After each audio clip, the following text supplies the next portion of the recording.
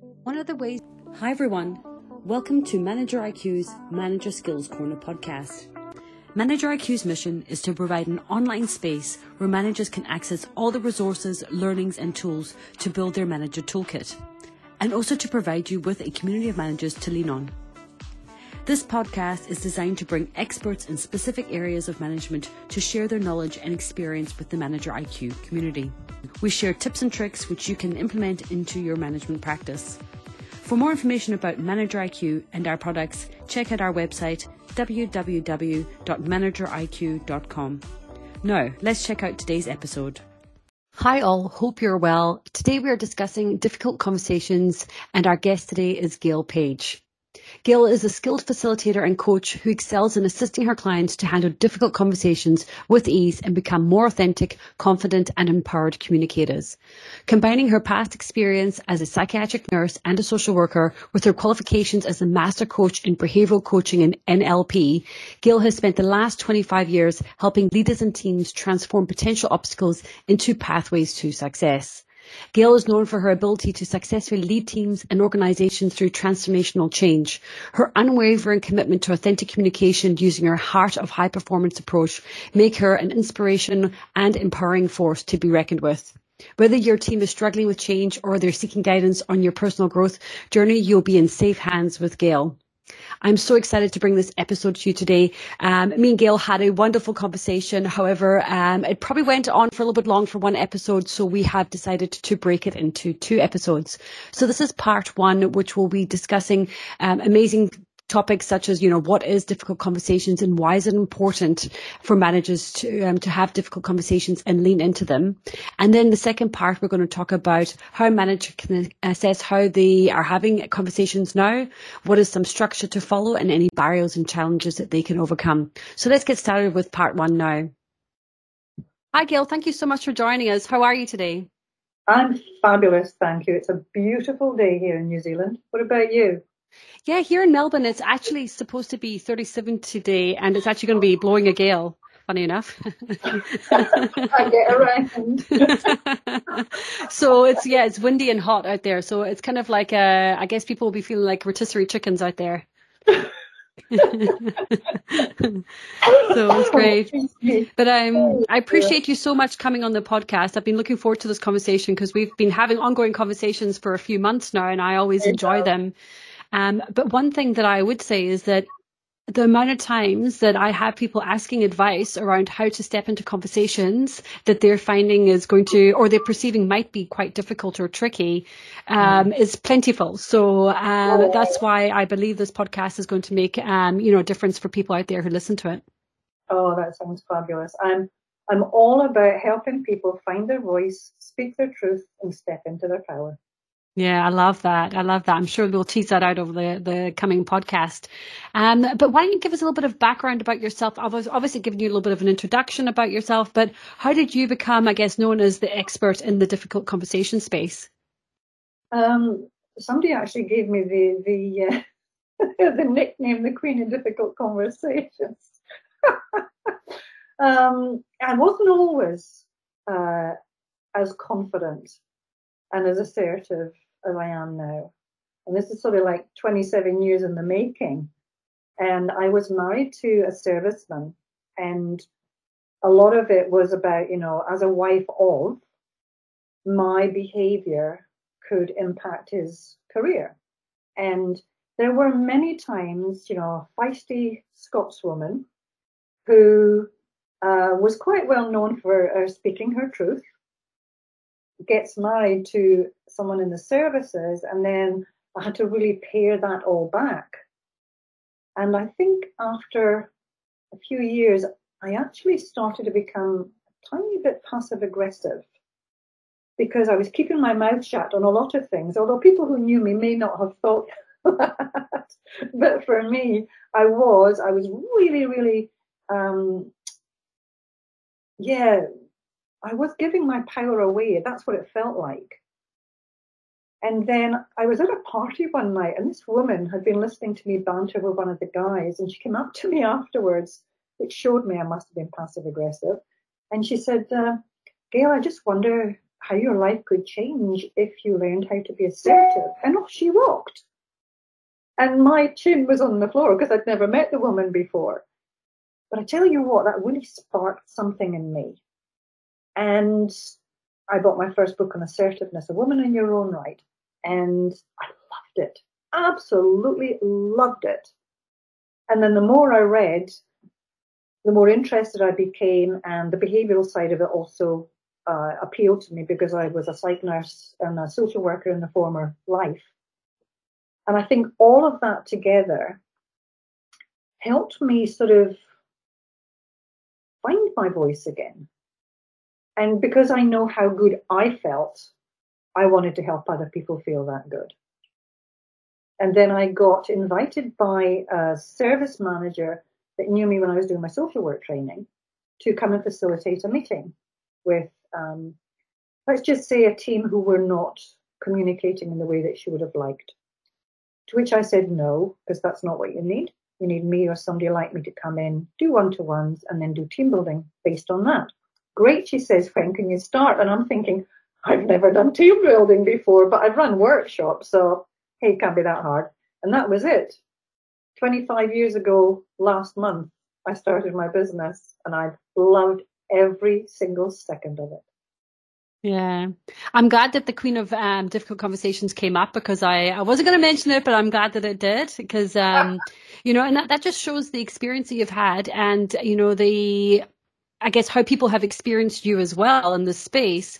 And I know that you've given me a couple of examples around some conversations that you've had, and I'll be like, wow, that was a great way of tackling that.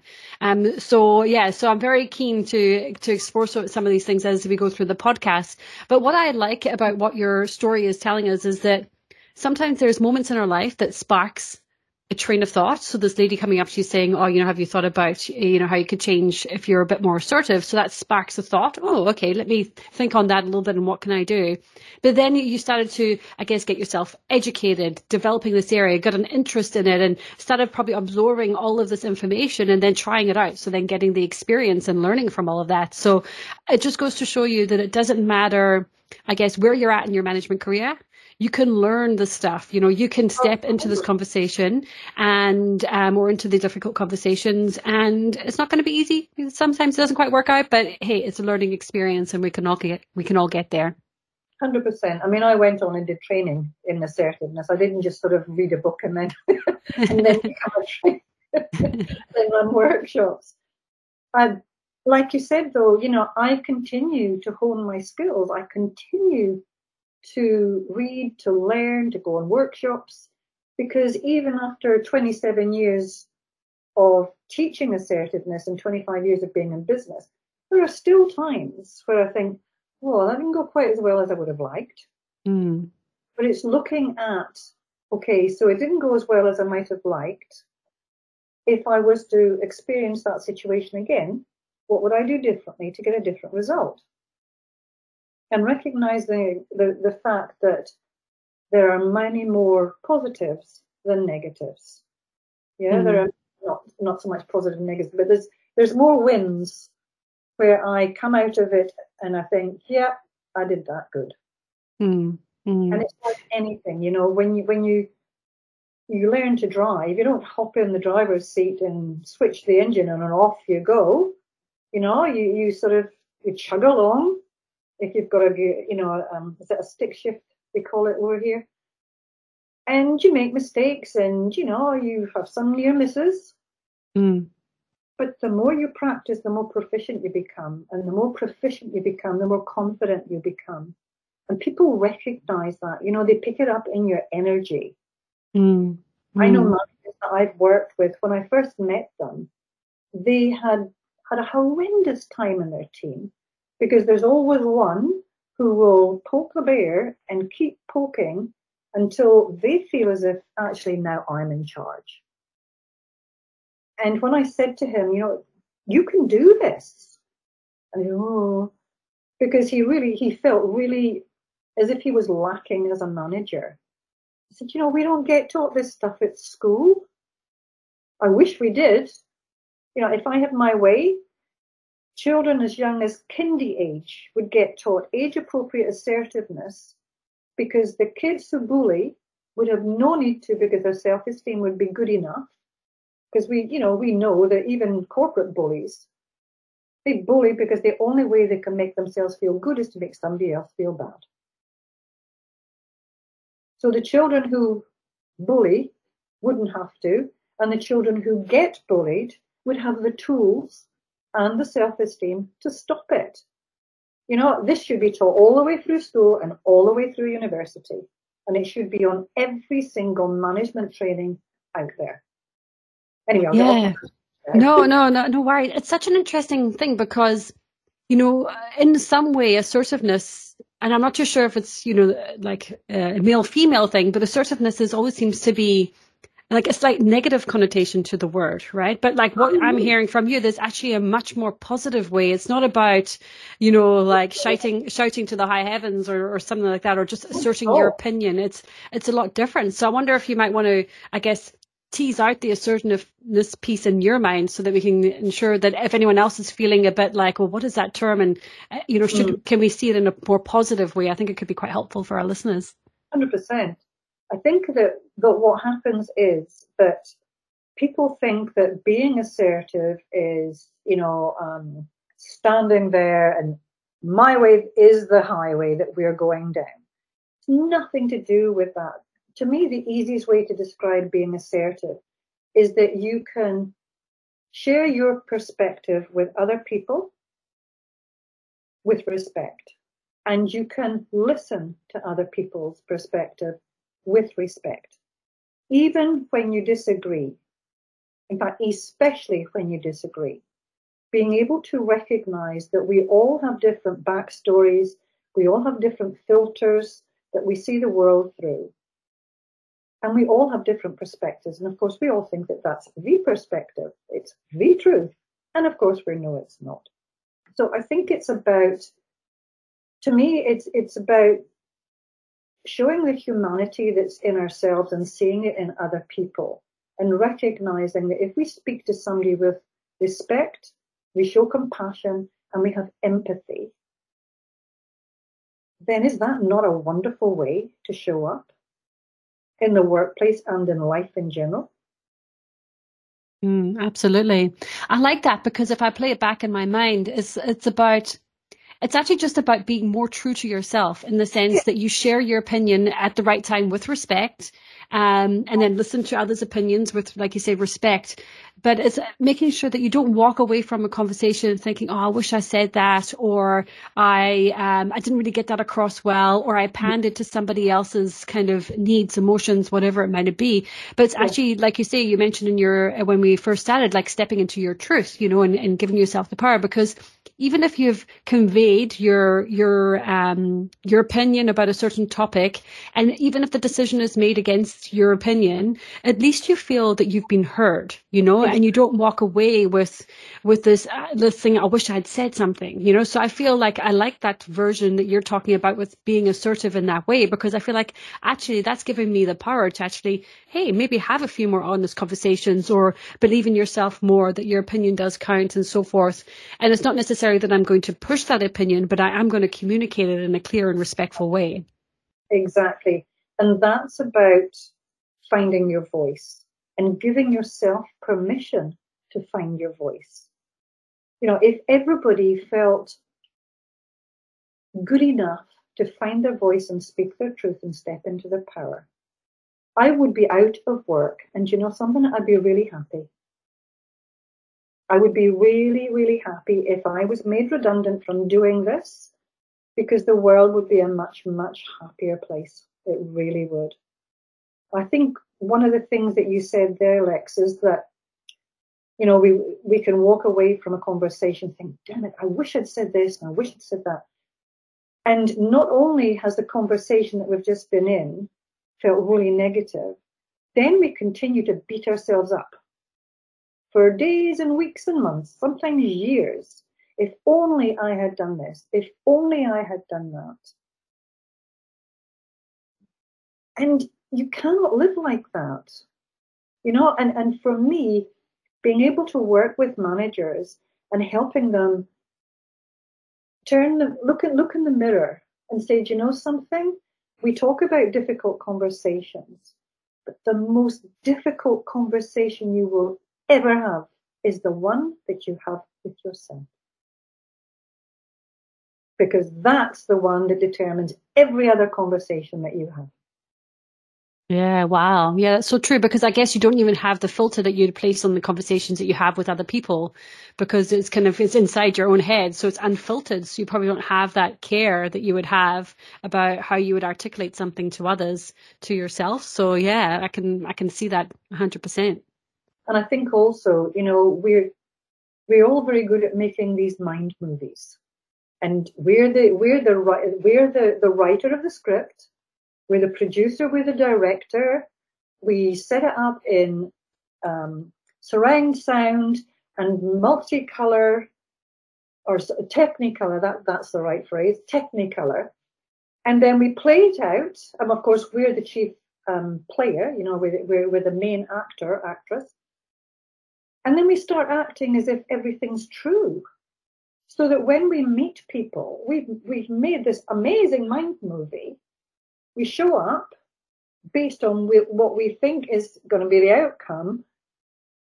And often we're right, because the mind movie is not a positive one. Mm. If we made mind movies up that had a positive outcome, now you're talking. Because that's part of the reason that people end up having difficult conversations, because they don't know what outcome they want before they even start. It's crazy. If you go into a conversation and you do not know what outcome you want, how are you going to know when you've achieved it? And how's the other person going to know? We're excited to announce that we have the Manager IQ's Mastering Management Program. This is a 12-week online program delivered online by subject matter experts. We believe that in 90 days, we can help you have a self-discovery exercise where you can understand where you're at right now in your management practice and where you need to be. We'll provide you with the skills that's going to help you build your toolkit that you can lean on in the future. We'll also give you the ability to experiment in our management laboratories so that you can have the safe space to learn and embed all the different skills that you're learning throughout the program. We also want to make sure that you continue to grow and evolve by providing you with a peer support network through our Manager Mentor Hub community. We're so excited to bring this community and this program to life, and we can't wait to ensure that you have the capability, certainty, and confidence to be the manager that you want to be. So come along and join us. Information is on our website at www.manageriq.com. Yeah, wow. Yeah, I think it's probably quite a good place to give the listeners a bit of an idea around what are we really talking about when we're talking about difficult conversations in the workplace, because then that will anchor, I guess, the rest of the conversation. So we're all on the same page. Yeah, I think it's the kind of thing that let's look at a new manager who may actually be managing former peers. How does he or she set boundaries and expectations within the team and get the team to do the same thing?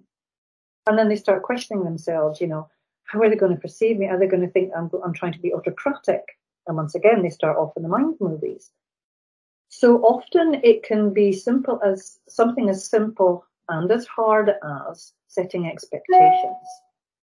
But once again, because we haven't been taught this at school, if we're lucky when we do get leadership development, maybe it's mentioned. That's why I'm not a great fan of leadership development. I'm a fan of personal development for leaders. Because you can't coach a title. You can coach the person who has the title. Anything that is seen as a sensitive topic that can become emotional or taps into our own lack of self-belief or our lack of self-confidence can be seen as a difficult conversation, especially one where you think that emotions will run high, whether it's your own emotions or someone else's. It really doesn't matter, though, what level of management we're talking about. I have worked with everybody from emerging leaders to CEOs and exec teams. And I can tell you, every single one of them struggles with difficult conversations. It can be something as simple as someone coming in late and the rest of the team are complaining about it. And you don't know how to address it. And when you think about it, if somebody's turning up maybe 15 minutes late every single day and everybody else is at their desk, that has a massive impact on team morale and collaboration, or lack of it, because other people are thinking, well, hang on a minute, he's getting away or she's getting away with coming in late. We're all here early and we're having to pick up the slack. And then they go to the manager and say, this is not right. You need to do something about that. And the manager sits and thinks, geez, how am I going to do this without them getting upset? And it can be as simple as saying to someone, I've noticed that for the last 4 days, you've been coming in 15 minutes late, which is unusual for you. I'm just wondering, what is it I need to know? And how can I assist you to make sure that you turn up on time? It sounds simple, but the number of managers I have met that really, really struggle with it. Yeah.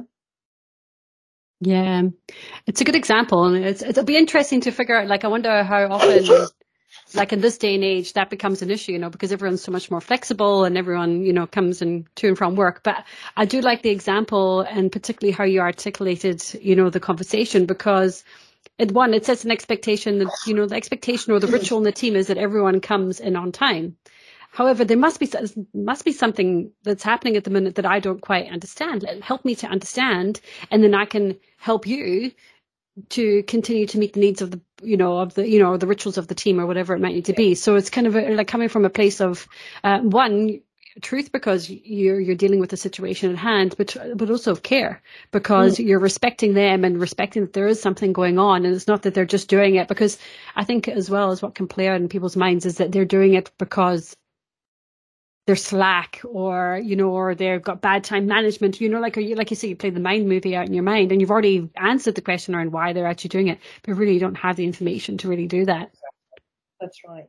And the other thing that I find comes up a lot at all levels of management is you have meetings, and often it's the loudest voice that's heard.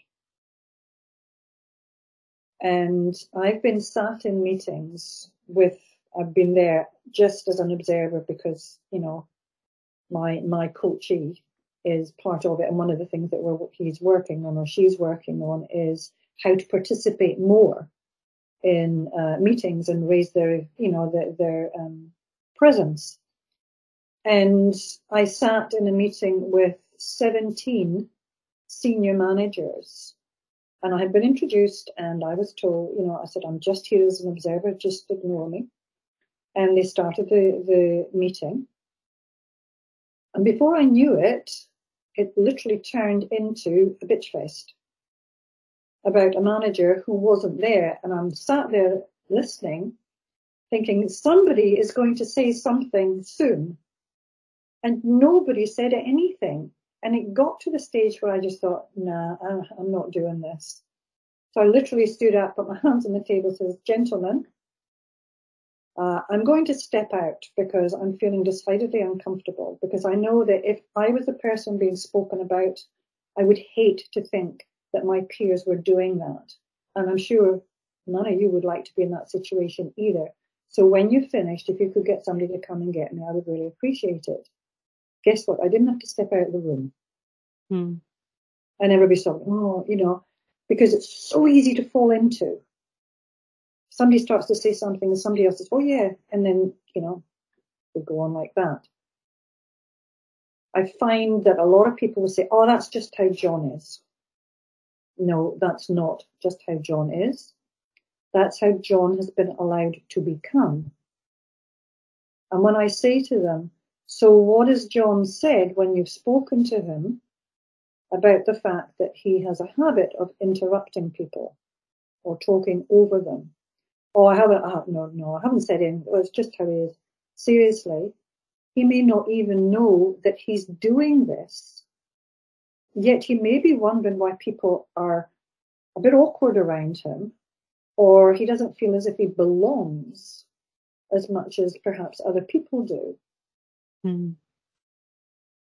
Once again, though, it's the fear of the outcome, what's going to happen. It's also feeling that they have inadequate skills, and avoidance only makes it grow. As one of the biggest areas of concern for me is the fact that toxic behaviors become toxic behaviors because things are not nipped in the bud. Bullying is not in your job description. Neither should it be. And if people stopped being a bystander, and I know why they're being a bystander, most of the time they're terrified they're going to be the next victim. However, if people had the training to be able to speak about behaviors that were going on in the team that don't sit right with them personally, doesn't fit with the team values, then we'd be able to slam bullying. God, that sounds a bit strange using an expression like that. I feel so strongly about it, though. There is no need for bullying in the workplace. If people had the skills, if they were given the training early, they would know what to do. Mm. Yeah, it's super fascinating because I think that I don't think we're there yet, but I do feel that as a society, almost like we are a bit closer, aren't we, for people finding their voice more. I know in my last organization they actually did a whole bunch of bystander training, and also they became a lot more ramifications for people who turned a blind eye against serious matters, because obviously there's significant things can happen, and people need to be seen that unfortunately, like, it's not the right thing to just sit by as well. But on the more positive side of that, it's around, if you're feeling icky, that's the easiest way of me thinking about it. If you're sitting there and you're feeling like something is really not living your values or whatever it is, what is the best way for you to convey that is, like you say, respectful, but then you're still living your truth? Because then, okay, well, you've shared your view like you did in that example that you provided. And if people want to continue, you're giving them, obviously, obviously this is your meeting, you can do so, and they can take the information as they like, but at least you're walking away still feeling okay about it in the end. And in the end, your intentions were in the right place as well. So that helps it even more, I'd say. I mean, I was lucky that I could do that. Exactly. Because I wasn't actually involved. I know it's not nearly as easy as that if you're in a team. However, one of the reasons that I'm such a strong proponent of team values is because you can bring everything back to values. So, for example, if I was talking in a meeting and poor John, he's got a bit of a bad rap, he gets everywhere, and John interrupted me, all I would have to do is say, John, help me understand how you talking before I had finished is living the value of respect.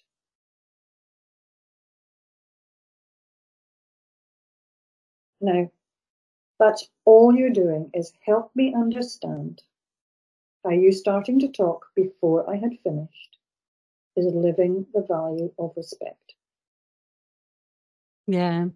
And it's such a learning, like, but I mean, I'm thinking about myself and like my heart would be pumping if I said that, like I could imagine the kind of bodily kind of feelings I'd be feeling about it, because, and I suspect that the more you step into having those sort of comments, conversations and so forth, that one is just helping that individual learn as well, right? But because like they're hitting, they're constantly, it's kind of like a child, right? They're kind of trying to flex and push boundaries and stuff like that, and people don't realize they're doing it because they're not being course corrected, right?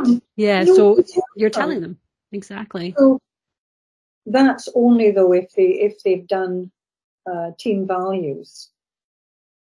It's also though just about going up to, I'm all for helping people save face.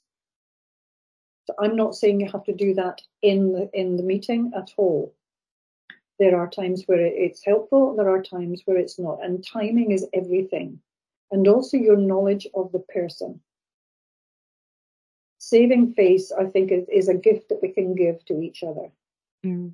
Being able to talk to John afterwards and say to him, excuse me, and being able to say to him, hey, you know, John, when you talked before I finished speaking earlier on, I felt really uncomfortable because I had a point I wanted to put across and I wasn't able to. That wasn't living the value of respect to me. So I would really appreciate it in future if you could wait until I finished, because I may actually say something that you may have been thinking about. Just wait until I finish before you share your point. And then that way I'll be a lot more interested in your point of view as well. Is this something you can do? Yeah, great. And I think that, one of the next questions we were going to ask, why is it important for managers to have those difficult conversations? And one of the clear ones that you're saying here is that it's going to help define the culture that you want in your team. And that everyone is going to do. So, and we had this saying that, your culture is only as good as the bad behavior you accept. Yeah.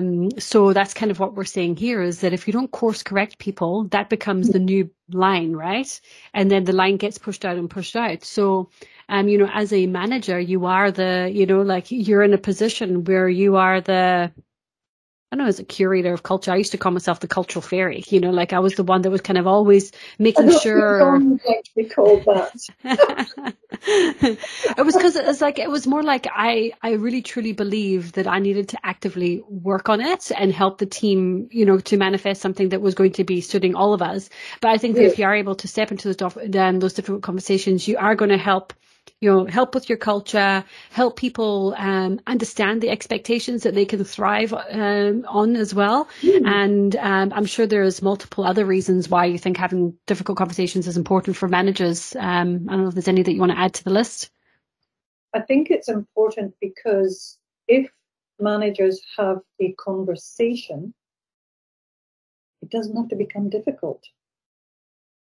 I keep saying to people, I worked with a manager. Well, I worked with an exec team, and one of the managers says to me, "I don't know why I have to be on this." He said, "I don't know why I have to do this workshop because I have difficult conversations all the time." I said, "Well, there you go. There's your answer." And he sort of looked at me, and I said, the aim is for us just to have a conversation before it becomes a difficult one. Deal with something when it's the size of a grain of sand. Because if you leave it, it becomes this huge boulder. And it's to me, I am such a believer that if we can have these conversations early, we maintain respect for each other. We become more resilient. We maintain the mental health, which is so important in these days, more so than ever before. Not being able to have conversations that are running around in our minds. We're losing sleep.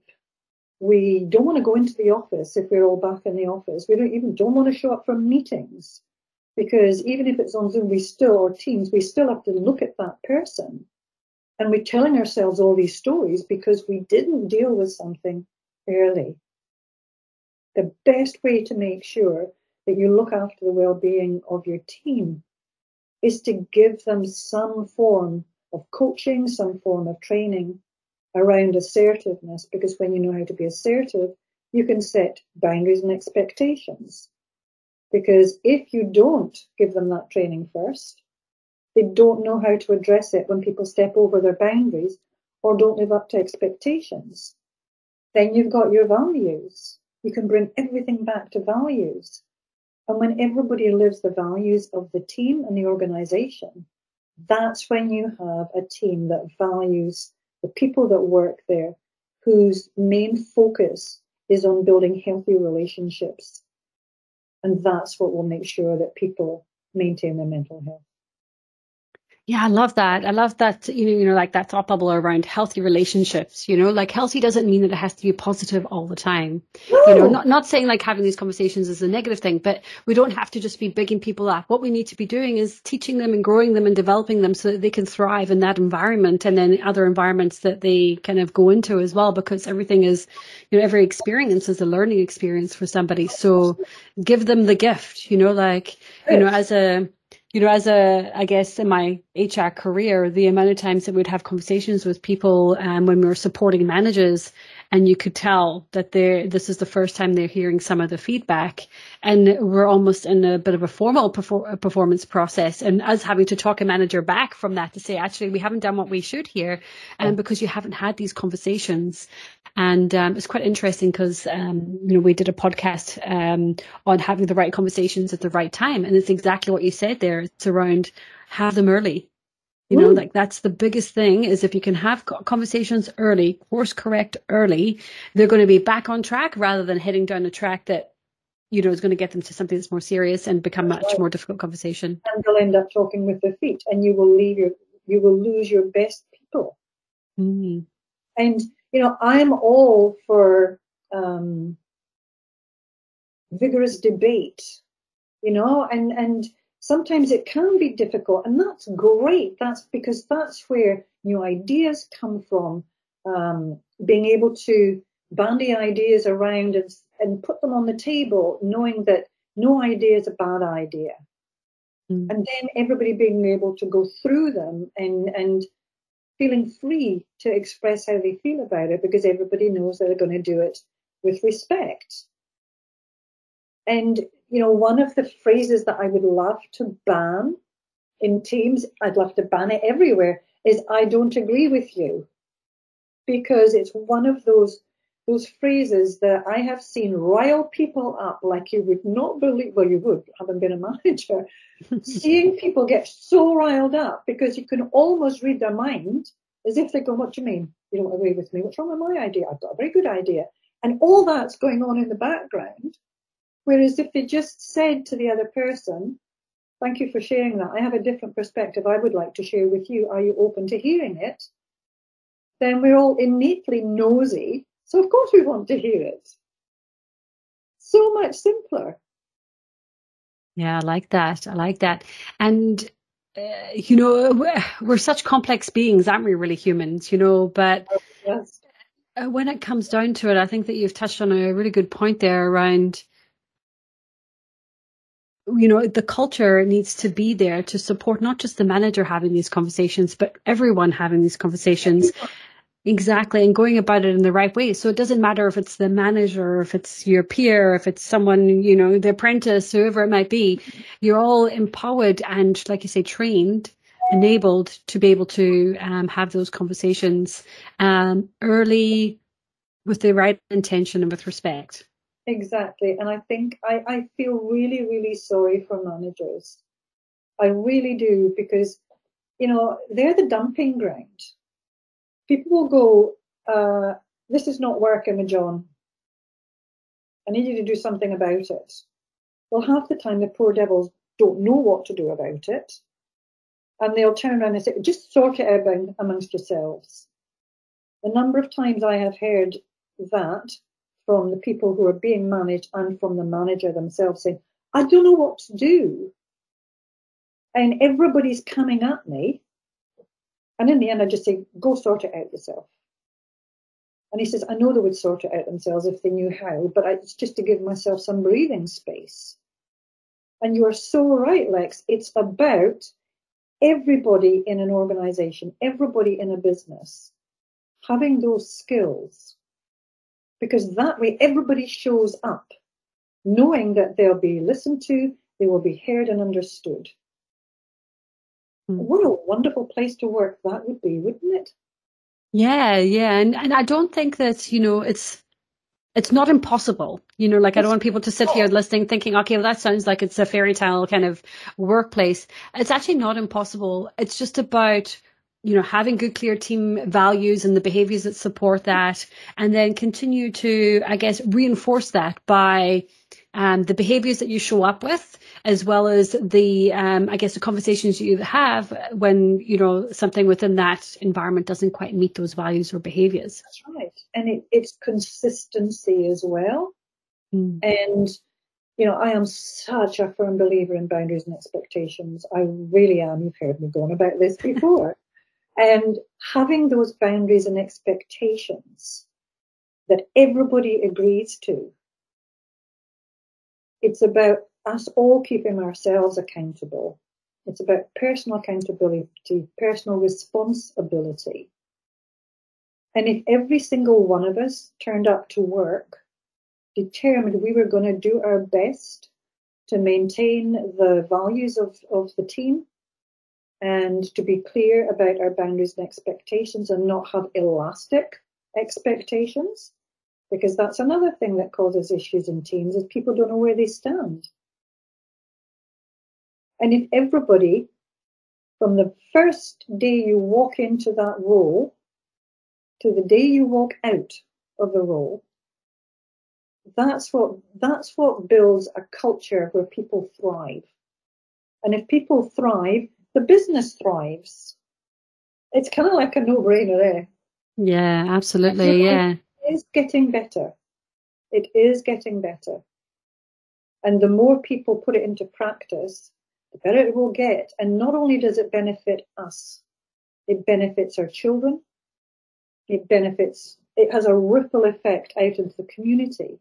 I don't know about you, but I know, although my daughter is one heck of a lot older than your son, knowing that my daughter had the tools to be able to find her voice even in difficult times and feel confident enough and self-assured enough to be able to speak her truth.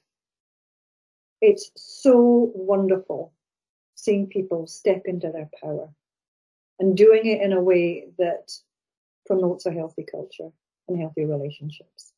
Yeah, I love that. I love that kind of wide-reaching impacts it can have, not just on the workplace, but on your personal life. So that's definitely some lessons learned and some things to consider. Thank you for taking the time to listen to today's episode. If you have any feedback or would like us to deep dive on a specific skill, please email us at hello@manageriq.com. Thanks very much. Have a good day.